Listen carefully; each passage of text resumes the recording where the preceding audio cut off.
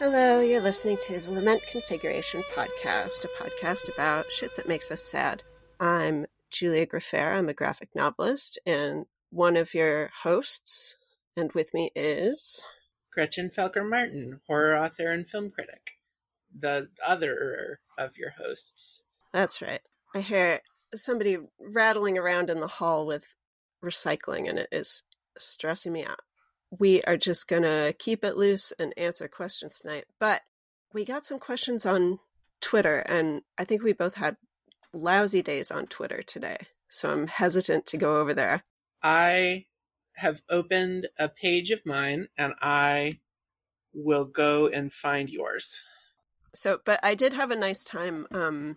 Instead of getting too mad online, I poked around for more information about that funerary plaque about the ancient Egyptian boyfriends. Oh, yeah? Yeah, Big Nemti. So their names were Jed and which is a ancient Egyptian, like a symbol of a pillar or a column, like an architectural thing that looks like it's shaped kind of like a spine. It's supposed to be Ptah's spine, and it stands for the word like enduring, like a pillar. So that was the one guy's name. Oh, and also I liked that because the ancient Egyptians, I guess, believed that semen is made in the spine. So that's a fun name for a boyfriend. Semen is stored in the spine. That's correct. And the other guy's name is Nemtiware, which means big Nemti. Nemti is a god. He has a falcon head and he paddles a little boat, or a big boat probably. I don't know the size of his boat. Him. And where just means big, so he's big boatman and semen spine. Those are the presumably if he's big Nemti, then he has a big boat. Yeah. Anyway, I was happy to just throw myself into that task. I found the website of the museum that hosts that particular artifact, and in their record of it, they had notation about what the hieroglyphs were that are printed on it or etched on it. And it's a pretty standard formula of a funerary text. So it's easy to compare that with the standard form and find where the names are. But I couldn't, at first I tried to just read it from the actual photo of the thing, but it was too hard to read for me. Anyway, it was a thrilling little intellectual exercise that completely took my mind off whatever I was mad about on the internet. And then I went back on the internet and got mad again. The thing is that it's actually really nice to learn things. Yeah, learning things is fun. I love just a way better use of our time. Like paleography, translation, that kind of stuff just makes my brain feel really good. Mm-hmm. Anyway, I found your questions too. Oh, good. All right. What do you got for us? All right. This comes from Emergency Grandpa. Emergency Grandpa. Sorry. I'm just imagining a little old man behind a sheet of glass with in case of emergency. We all need an emergency grandpa. Long-time listener, first-time caller. Is there hope for an end to the you are what you eat engagement with art media, or is it just part of consumerist culture? Well, I think it's accurate that it is intrinsic to consumerist culture. We have a system set up now where you create an identity based on what you consume. So, you don't just use a certain type of shampoo, you buy into the whole lifestyle or whatever. And the shampoo that you use says something about you. You guys all know this. This is very basic.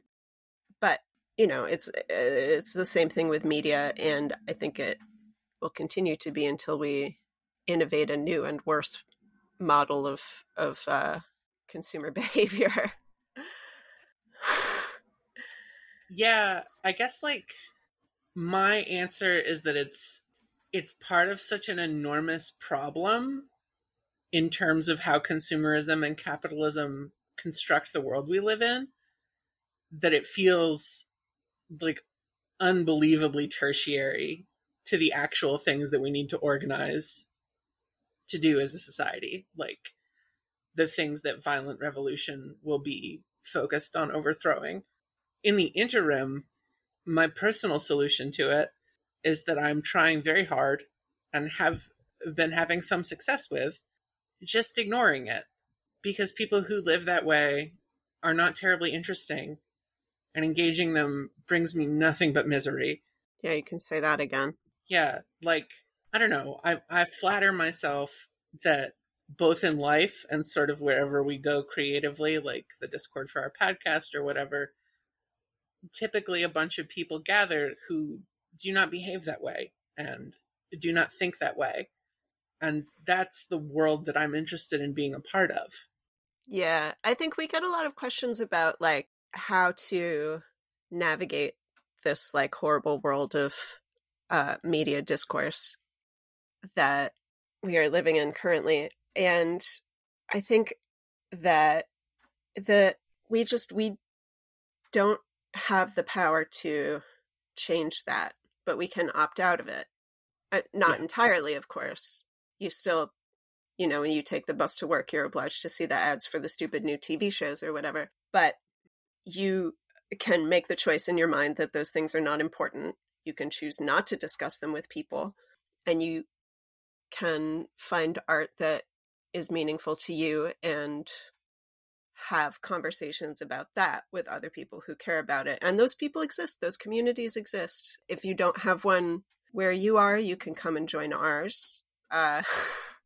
Gretchen just started having a film festival where twice a month she shows you some movies that are really good and tells you how to like them.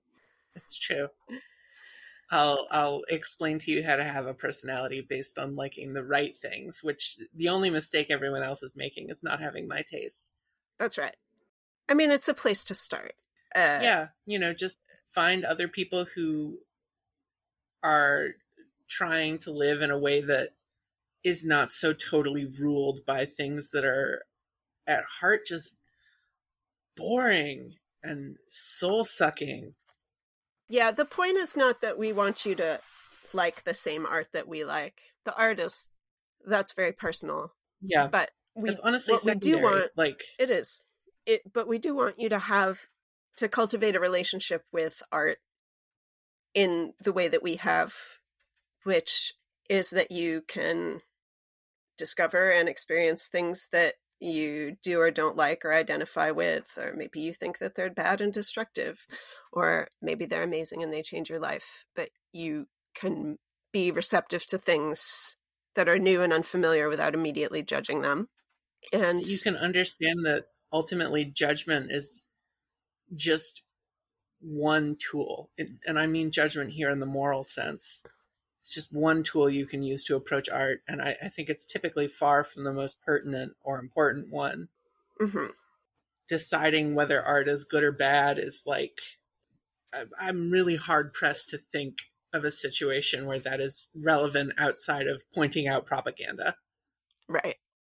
And I think it's rare that a work of art, including film, like perhaps the most populous art form, has the kind of power and impact that would allow it to do anything super harmful, I think, in the way that like senators are slowly eroding all of our rights and corporations are planning our demise from global warming as we speak.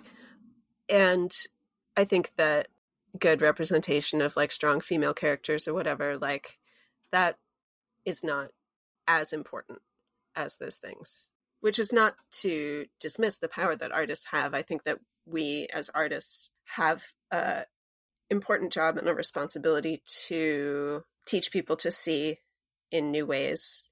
I don't know, not necessarily demonstrate like the world that we want to be in, but I think as artists, we can give people new tools.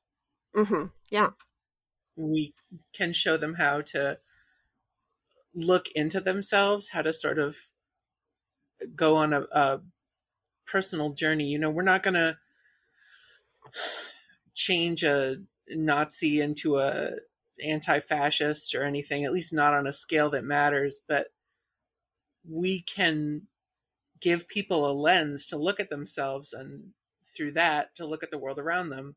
Yeah, I mean, okay, here's an example. Is in Manhunt, one of the main characters is Indy, who is very fat, and you talk about that a lot. And I remember talking to you about it when you were writing it. I don't think I've ever read a book where there was a central character who was like extremely fat and the writer didn't shy away from it or try to make it moral in some way. You know, like you, not only in the sense that some writers try to make fatness represent some kind of vice, but, you know, also not in the other direction of like being didactic about like, oh, well, you're fat phobic. How about this? Yeah. It's just such a humane way of writing about a person that when I was reading it, I was like so moved by it because I realized that I had never read anything like that before. She's a great character. She's maybe my favorite Thank character you. in the book, actually. And I felt like it's just rare to have the opportunity to relate to a character like that, I think. Yeah. And I think that in reading your book and reading that character, and this is just one example, I think it creates an opportunity to think about fatness differently. And I think that that is really important. And it's not like, that's not the point of the character. That's not like, you know, the book is not, the purpose of it is not to teach you to be like a human being with empathy. I think that in consuming works of art with unfamiliar perspectives, you know, it gives us the opportunity to become more empathetic, to understand the world outside of what we know. People And that we've never been exposed to become more human to us. yeah. And in that sense, I think that artists have an important job of teaching people to see. Yeah. To see, for example, like a fat woman in a new way. You know, for me, it wasn't so much like the revelation for me was realizing that I had never read a book with a character like that before, you know? Yeah. And that it made me think differently about like every other book that I've ever read. Like, why don't they have a character like this? Like, it really, it did shift my thinking. I remember reading for the first time stories that were about trans women, and that was profoundly healing for me, just because, like, I never had, you know? Mm-hmm. And it's not that there are none, but there are very few, and as a child, I didn't have any access to them because of the place where I grew up and the way that I was raised. And seeing these things and having access to these narratives, it's very, I don't want to say affirming, that's not quite right. It's like, it makes you feel less alone. Yeah, I think that's one of the most important things that art can do is let people know that they're not alone. Yeah. And it can awaken things in you that you didn't realize were sleeping and struggling to come out, you know? So I guess in summary, not to sound trite, but don't focus on the parts of art discourse that are only going to make you insane because you can't move the mountain.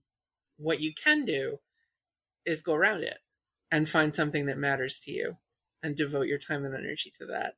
You know what I think about all the time? I think about all the people that used to have jobs in the arts in small communities. For example, like now you go to a club or a bar or whatever, and you listen to the same music that everybody else in the country is listening to.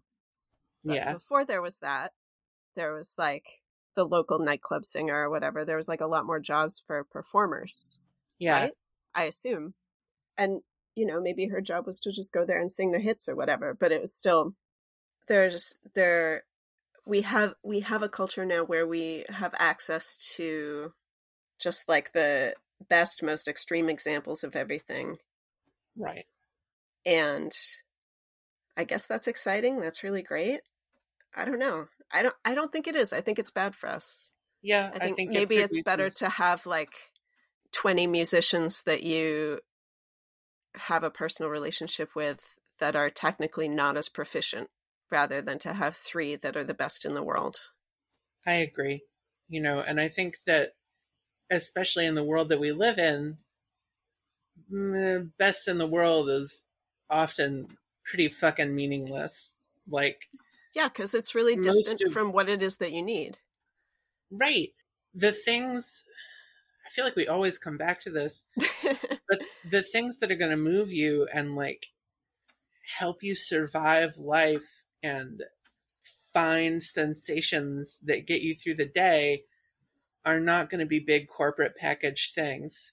You can obsess over those things, you can pour yourself into them, but in the end, that's about you, not the product, which is blank by design, so you can project Yeah, those people are not small.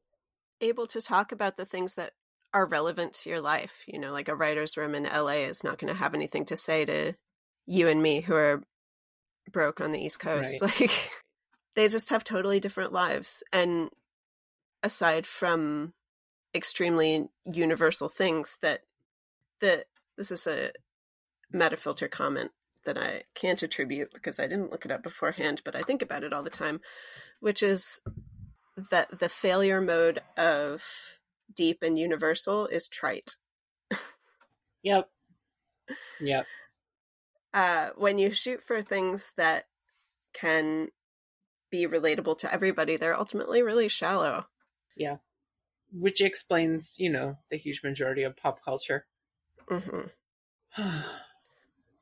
Also, why aren't there any pop songs about fucking anymore? I don't know. Are you keeping track of the pop songs? I pay Not close. that there's anything wrong with it. I admire people who do, Matthew. Yes.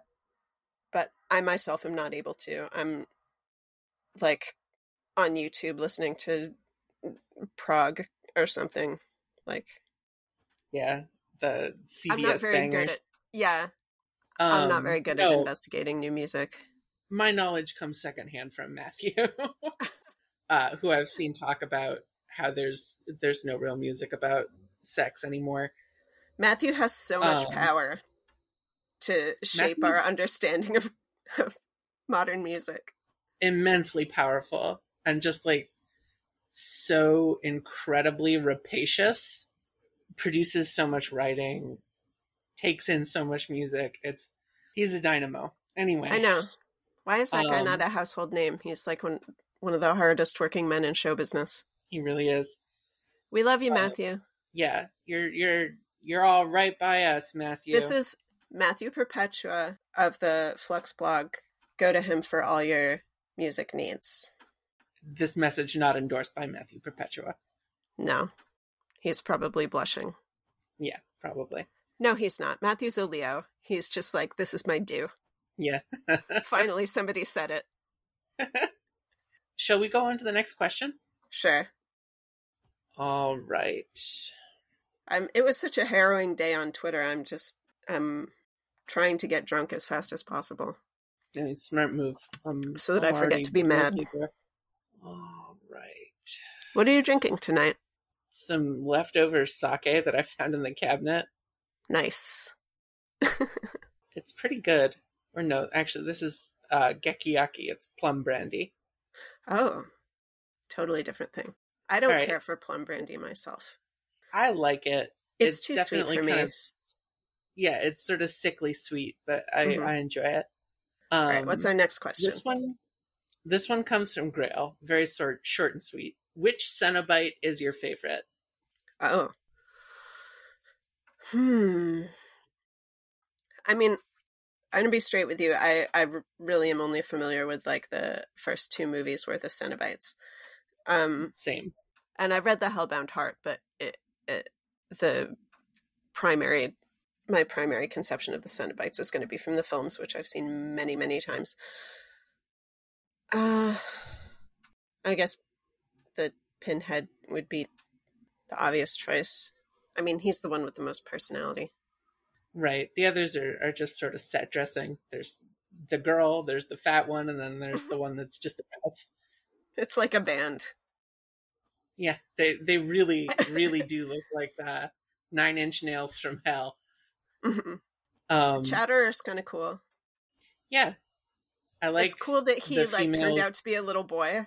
Yeah, you gotta Didn't he? you gotta wonder what the fuck was that little boy into. Wait, but okay, so Chatterer turns into a little boy. What about the Butterball?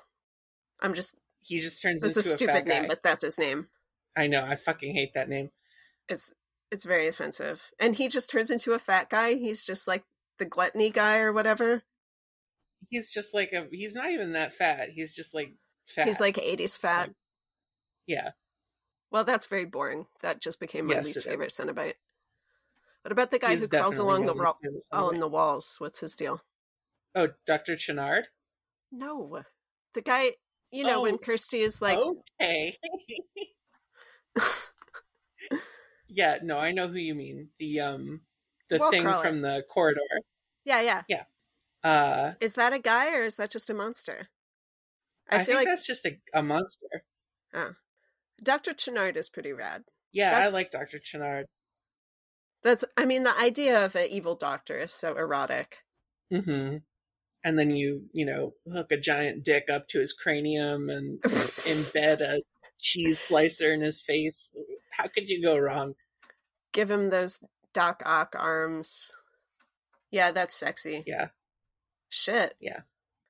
I was never able to write like I thought about it. We talked about it, like Hellraiser fanfic, because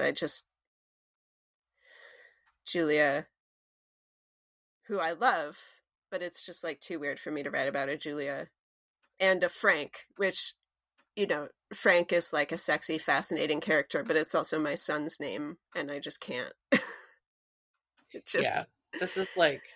It's the boner killer of the century. This is like when I was hooking up with a girl who had my dead name. No. Oof. And I was like, oh, you're so hot. I cannot keep doing this. Oh, that sucks. Yeah. Did you try giving her a nickname or something? No, I just explained it and was like, this is too much for me. Some names are just poison. Yeah. Like they get a little curse on them. You can't get it off. They're hot lava. Yep. So although I find Hellraiser very sexy, like I have to keep it at a little bit of a distance. Yeah. That makes sense. But yeah, I never saw it until after Frank was born, so it became so important to me, but maybe I would have named him differently if I had known. Probably not. Yeah. But maybe. Frank is just such a great name. I think in the end, it's such a good name. Everyone who I tell an anecdote about Frank are all like, so Frank is like a 30-year-old man, right? Yes and no. Yeah. Very true. Anyway, I guess my answer is Dr. Channard. Yeah, I guess it's Dr. Channard. We learned something new about ourselves tonight. Yeah. The big, creepy octopus surgeon. Get Dr. Channard and that David Cronenberg I'd like to fuck from Nightbreed. Get them in a room. Yeah. That sounds great. I'm into it. Throw the Mantle twins in there. Oh. Have a big old party. God. That sounds so nice. I don't know if nice is the right word. Sorry, I was just imagining us throwing a party with a bunch of hot horror things. With a hot evil doctors, specifically? Yeah. Yeah. Yeah. Okay. Podcast listeners, just a little Julia and Gretchen lore for you is that the last time that we watched Dead Ringers together, we discussed which of us is which Mantle brother, and the conclusion that we came to was that Gretchen is Beverly and I'm Elliot. Yeah. Because I'm more extroverted than you. We talked about it for a while. Yeah, we did. We were pretty drunk. Not that it's that unusual a thing for us to spend a lot of time talking about. It's an interesting thing to consider. It is. You're more extroverted than I am, and you also are more firmly entrenched in being decisive, whereas I'm still sort of learning how to do that. Yeah, I'm definitely like, I think between the two of us, when it's just you and me, I'm probably the more likely to be like, okay, here's what we're going to do. Here's how it's going to be. Yeah, it's, I certainly do that more than I used to, but you're still I think among the general dominant population, you're like able to be bossier than most, but I think I'm bossier than you. I'm also like, You're definitely. What? Oh, I was just going to say, you're definitely bossier than me, you Virgo bitch. Somebody's got to do it. It's true. If I waited for you to make up your mind, we would take all day. And also, I wouldn't have your ideas, which is, that's a problem right there. I think I'm also like probably much more preoccupied with you than you are with like trying to pass as normal in certain, like, I try to fit in wherever I go. Right. Whereas which is also like kind of off the table for you in a lot of situations. Right. Like, just no. It's never going to happen. I'm not going to bother. Yeah. But like Ellie is the front facing twin. Yeah. He's the spokesperson. Whereas Bev is weepier. The fragile genius. Yeah, God, I love that movie so much. It's so good. I mean, Bev is the one the actress falls in love with, though. Yeah, it's true. Bev is sappier. He is more emotionally available. Also true. And just as in Beverly's case, it is not always a good thing to be that emotionally available. That's true. I'm always saying to you, like, you are giving these people too much energy. Right. I have a real tendency. This is another thing that I've really tried to work on over the years. When I can tell someone needs me or wants something from me, I really feel compelled to give it to them. Yeah. Yeah. And, it's resulted in a lot of sort of metaphorical cutting chunks off of myself to feed people who really don't need that. It doesn't do anything for them. It's just the only way they know how to ask for help, and it's all I have available to give. Mm-hmm. It's just not good for anyone. No. But yeah, like Beverly, my real weak point is codependence.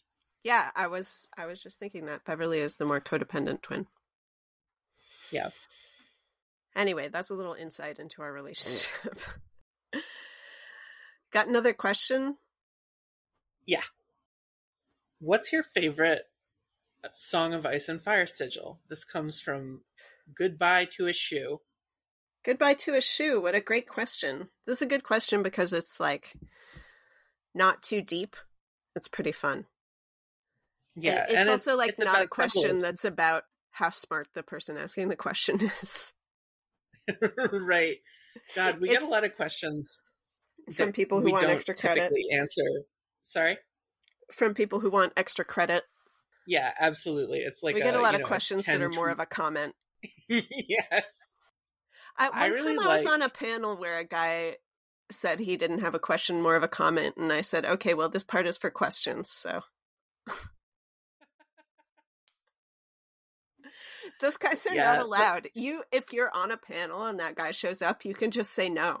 Yeah. See, the thing is that like you're in the front of the room on the stage and he's just like standing there. So if you make fun of him, everybody in the room is going to be with you and not him. Yeah. It's you literally because they all know what side the bread is buttered on. You can just tell him no. You're the talent. You're the talent. Anyway, Song of Ice and Fire sigil that you like the best. Just the sigil or like with the... I know it doesn't specify, but should we talk about the house words and all of that? The colors? I don't see why not. I mean, the Greyjoy sigil is like very badass, but it also like the Greyjoys are such scumbags. And they're so they're We so do like not shitty sew and is such a motto that like represents something so vile. yeah, truly, it's just like It's just the worst. all it really means is like hereditary aristocracy. Yeah, and like we steal everything.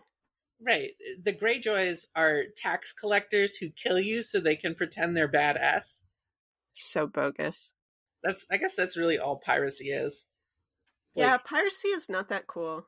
it's I know cool that. tax collecting. Yeah. But yeah, definitely the Greyjoys have a super rad sigil and word combo. Yeah. Unfortunately, they're just turds. I know, like, it's hard not to relate to the Starks. Obviously, winter's coming. They're right. Direwolves are also very rad. But my reluctance to identify with the good guys in a story is prevents me from selecting them. There's probably like some more obscure houses that I'm not even going to think of that have some really cool sigils. Actually, the Aaron one with the moon and stuff, that's pretty cool. Oh yeah, the Moon and Falcon. That's really cool. Yeah. The Eyrie is also a really cool castle. Yeah, it is. It like, rules that it's fucking hard to get up there. Yeah, it's like the most sort of fantasy castle in the series. All the I'm not going to say this is not talked about enough because frankly I do not circulate in the places where it might or might not be talked about, but the castles in A Song of Ice and Fire are so fucking rad. Harrenhal, they look amazing. Harrenhal is cool as hell. Yeah. It's like all melted from being attacked by dragons and also enormous. Fucking Casterly rock that's like literally carved out of a cliff. Right, it's like the Rock of Gibraltar. Is mostly prisons.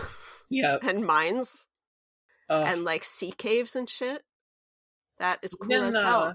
Like the Red Keep, which is like a castle built on top of the castle on top of a castle. Mm-hmm. Yeah, or Pike is also super cool. Mm-hmm. The 3 towers built out on like salt-eaten islands so that they're like teetering. Yeah. Super cool. Winterfell is cool. It's got like greenhouses and stuff. It's all warmed by natural springs. That's bad as hell. Yeah, it's very cool. You know what it is about the Starks? They're like the Mario of that universe. Like they're the Kermit. Yeah. They're just some guy. Yeah. I'm sorry, Sean. My favorite family is definitely the Lannisters. I know, I like the Lannisters best too.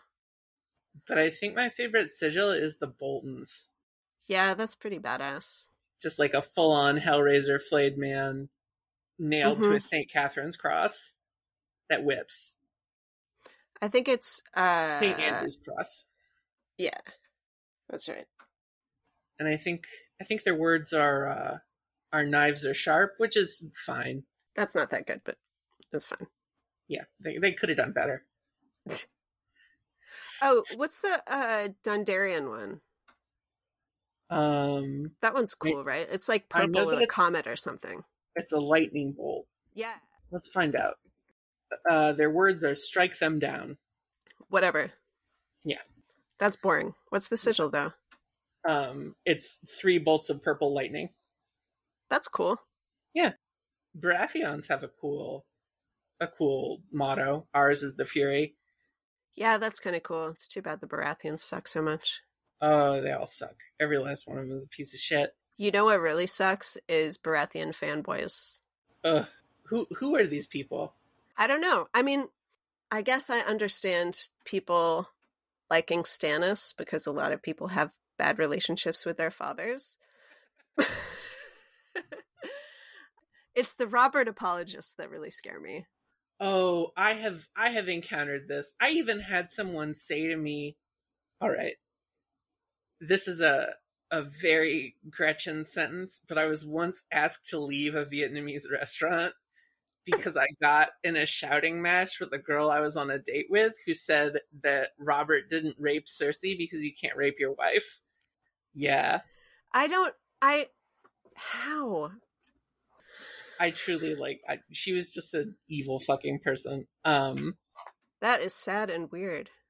It was really sick. You did the right thing. Thank you. I think I was also correct to get myself thrown out of that very nice restaurant that I have not been back to since. It's too bad about the restaurant, but Yeah. Yeah, that's crazy.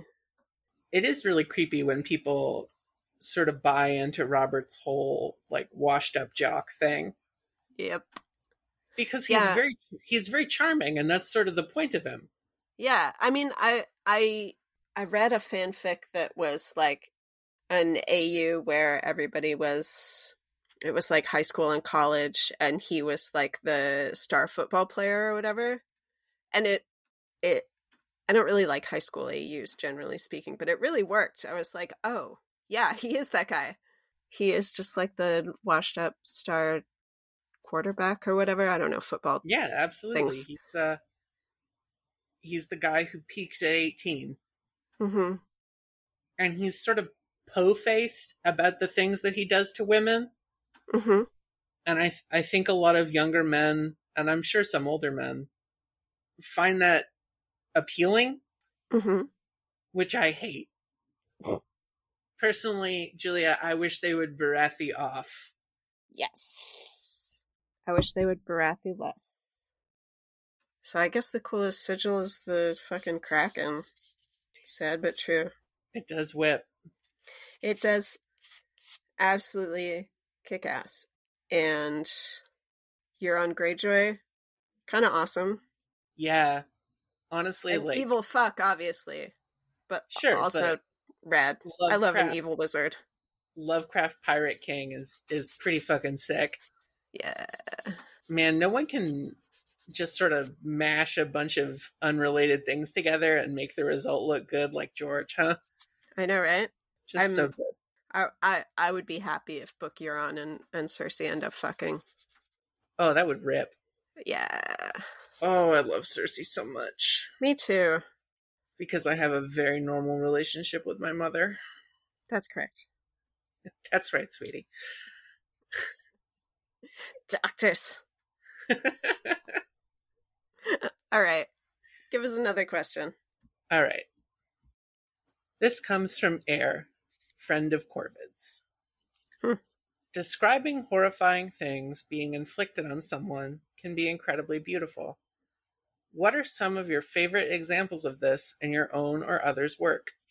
Hope this question makes sense. Love your podcast. Heart emoji. Oh, thank you. Thank you, Air. I'm trying to think.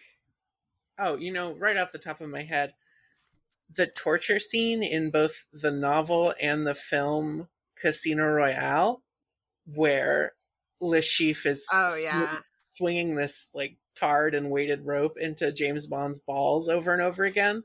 That's really good. It's hot. It's immediate. It really gets the point of torture, which is to convey to someone that their body is about to become irrevocably altered unless they do what the torturer wants. Mm-hmm. It's just like, ugh, what a fucking great scene. And even Bond's like just clinging to sanity machismo through it is so good. Yeah. Like Le Chiffre is literally just bashing his manhood to pieces. So good. Yeah, and he has a monologue about it too. He's like, listen, like you and I both know there's only so many times I can do this before I destroy your balls. Yeah. It's so great. And it's something that like a lot of torture in adventure film really misses. Like, I guess the one that springs to mind is in Empire Strikes Back, Han Solo gets tortured. Oh, yeah.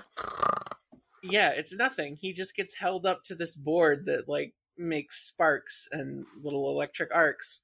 Pain is not the point of torture. I mean, it's a tool, but the point of torture is that your body is vulnerable and weak, and someone can take parts of it away and they cannot be put back.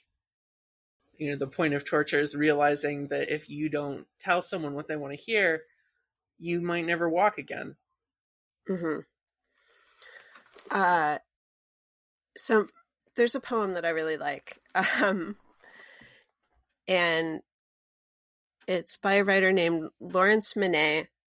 And I think that I first came across it because I was researching Richard Topcliffe, who was the official torturer for Queen Elizabeth I and was responsible for interrogating the 40 martyrs of England and Wales, among other things. But I found it because I was doing a project about the 40 martyrs of England and Wales at the time.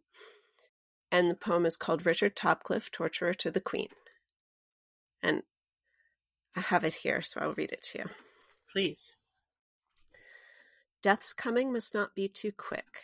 Life must seep slowly from each crack. Within the tortured's porous soul, it must ooze like oil through a sack. Anguish makes death a dirty trick. The flame must linger on the wick till it shows life is such a black, remorselessly unfathomed hole. Men plead for death upon the rack more desperately than clocks tick. What makes of torture a high art is to prolong it as skilled lovers prolong the pleasures they impart in the deep warmth beneath the covers. That's my favorite poem, actually. It's really beautiful. I don't know anything else about this writer. I've tried and failed to find out more about him, but I think about that a lot, about how the object of torture is to create this sense that your life has become a very fine point of incredible pain and will continue to be that forever. Yeah. You're creating a reality. Mm-hmm. Life is such a black, remorselessly unfathomed hole. Oh, it's very good. I think that the Star Trek The Next Generation 2-part episode, Chain of Command, where Picard gets captured by a Cardassian and tortured over a period of time, is really powerful. It's hard to watch. Oh man, it's so good. Yeah, and I think I remember Patrick Stewart talks about, working with like Amnesty International to create like an accurate depiction of the experience of torture, and it does a thing that I don't really like very much, which is kind of like you were talking about with Star Wars, that the torture device is like a pain resonator or whatever, when in reality mutilation is an important part of torture, the idea that your body is going to be destroyed. But the relationship that he develops with his torturer and his, like, the way that you see his reality breaking down and becoming smaller and smaller is really powerful. And it is really, like, it's very upsetting because it's like maybe like season 8 or something, like, you at this point have, everybody loves Picard so much. He's like a symbol of like virility and leadership and wisdom and morality, like all this stuff. Like it's very hard to watch him get broken down. Yeah. And I think it's really important to see that too, because you know, the trope of like the guy who's so badass that like he can stand up to torture, like it's a myth, and I think maybe a harmful one, because everybody breaks under torture sooner or later. Yeah. God, I'm remembering I just recently screened The Devils for an audience with a pretty significant portion of which had never seen it before, which was really cool. But I remember coming to the part where Grandier, who's played by Oliver Reed, is being tortured, and he's this incredibly charismatic, virile, desirable, and principled man in his own way. And he says to the man who's going to torture him, "I shall scream and confess to everything." And the man says, "Oh, please, a man like you?"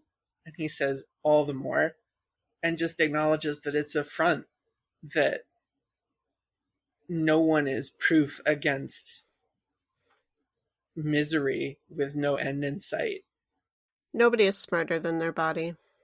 Yeah, precisely. So keep that in mind. If you ever get tortured, tell them whatever it is they want to hear. Yeah, just start saying shit. Unless other people's lives are on the line, then try to hold out. Then make shit up. Lie until your tongue turns black. Yep. Say, you can say the truth, but you got to say so much other shit that they don't know. Yes. Yeah, I don't know. I really like, this is kind of a silly one, but I really like the scene in The English Patient where there's a character, Caravaggio, whose thumbs have been cut off by Nazis when he's being interrogated. And the guy who's interrogating him says, you can keep one finger for each name that you tell me. But it goes haywire. But they have him handcuffed both hands to, he's like lying across a table with his hands handcuffed to the legs of the table, if that makes sense. And then when they cut off his thumbs, he flips the table. And then because he no longer has thumbs, he slips out of the handcuffs. Right. And it's just like the compounding mess of it.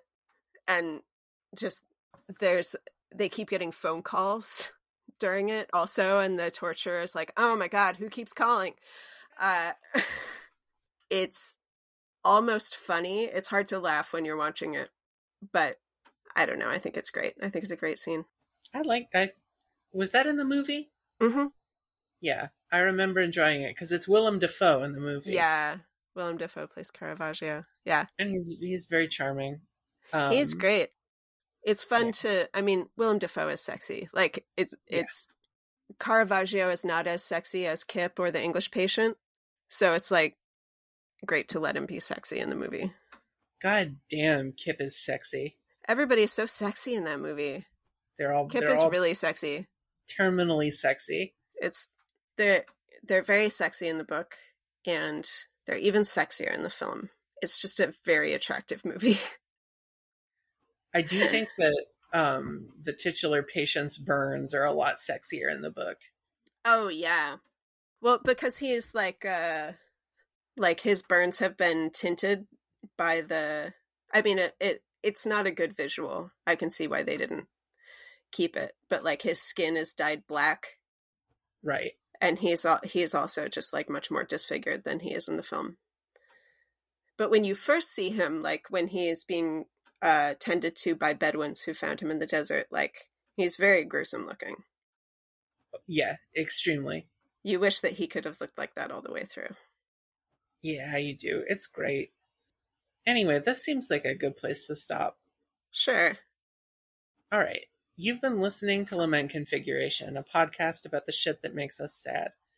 You can follow us on Anchor or wherever your podcasts are listened to, Spotify, Apple Podcasts, where if you felt inclined to leave us a review, we would be much obliged. Am I forgetting anything? We have a Discord. We might or might not post the link to it, but if you want to know what it is, remind us to post the link to it. It is a place where you can continue conversations that you have been trying to have with the podcast, but we can't hear you, which makes it difficult. But in the Discord, you can make us listen. So if you've been shouting at your computer while we talk, come shout on Discord. Yeah, come yell at us. Yeah, I will probably mute it, but you can try. I love you, my brother. I love you, my brother. Good night. Game to bar. Game to bar, as per usual.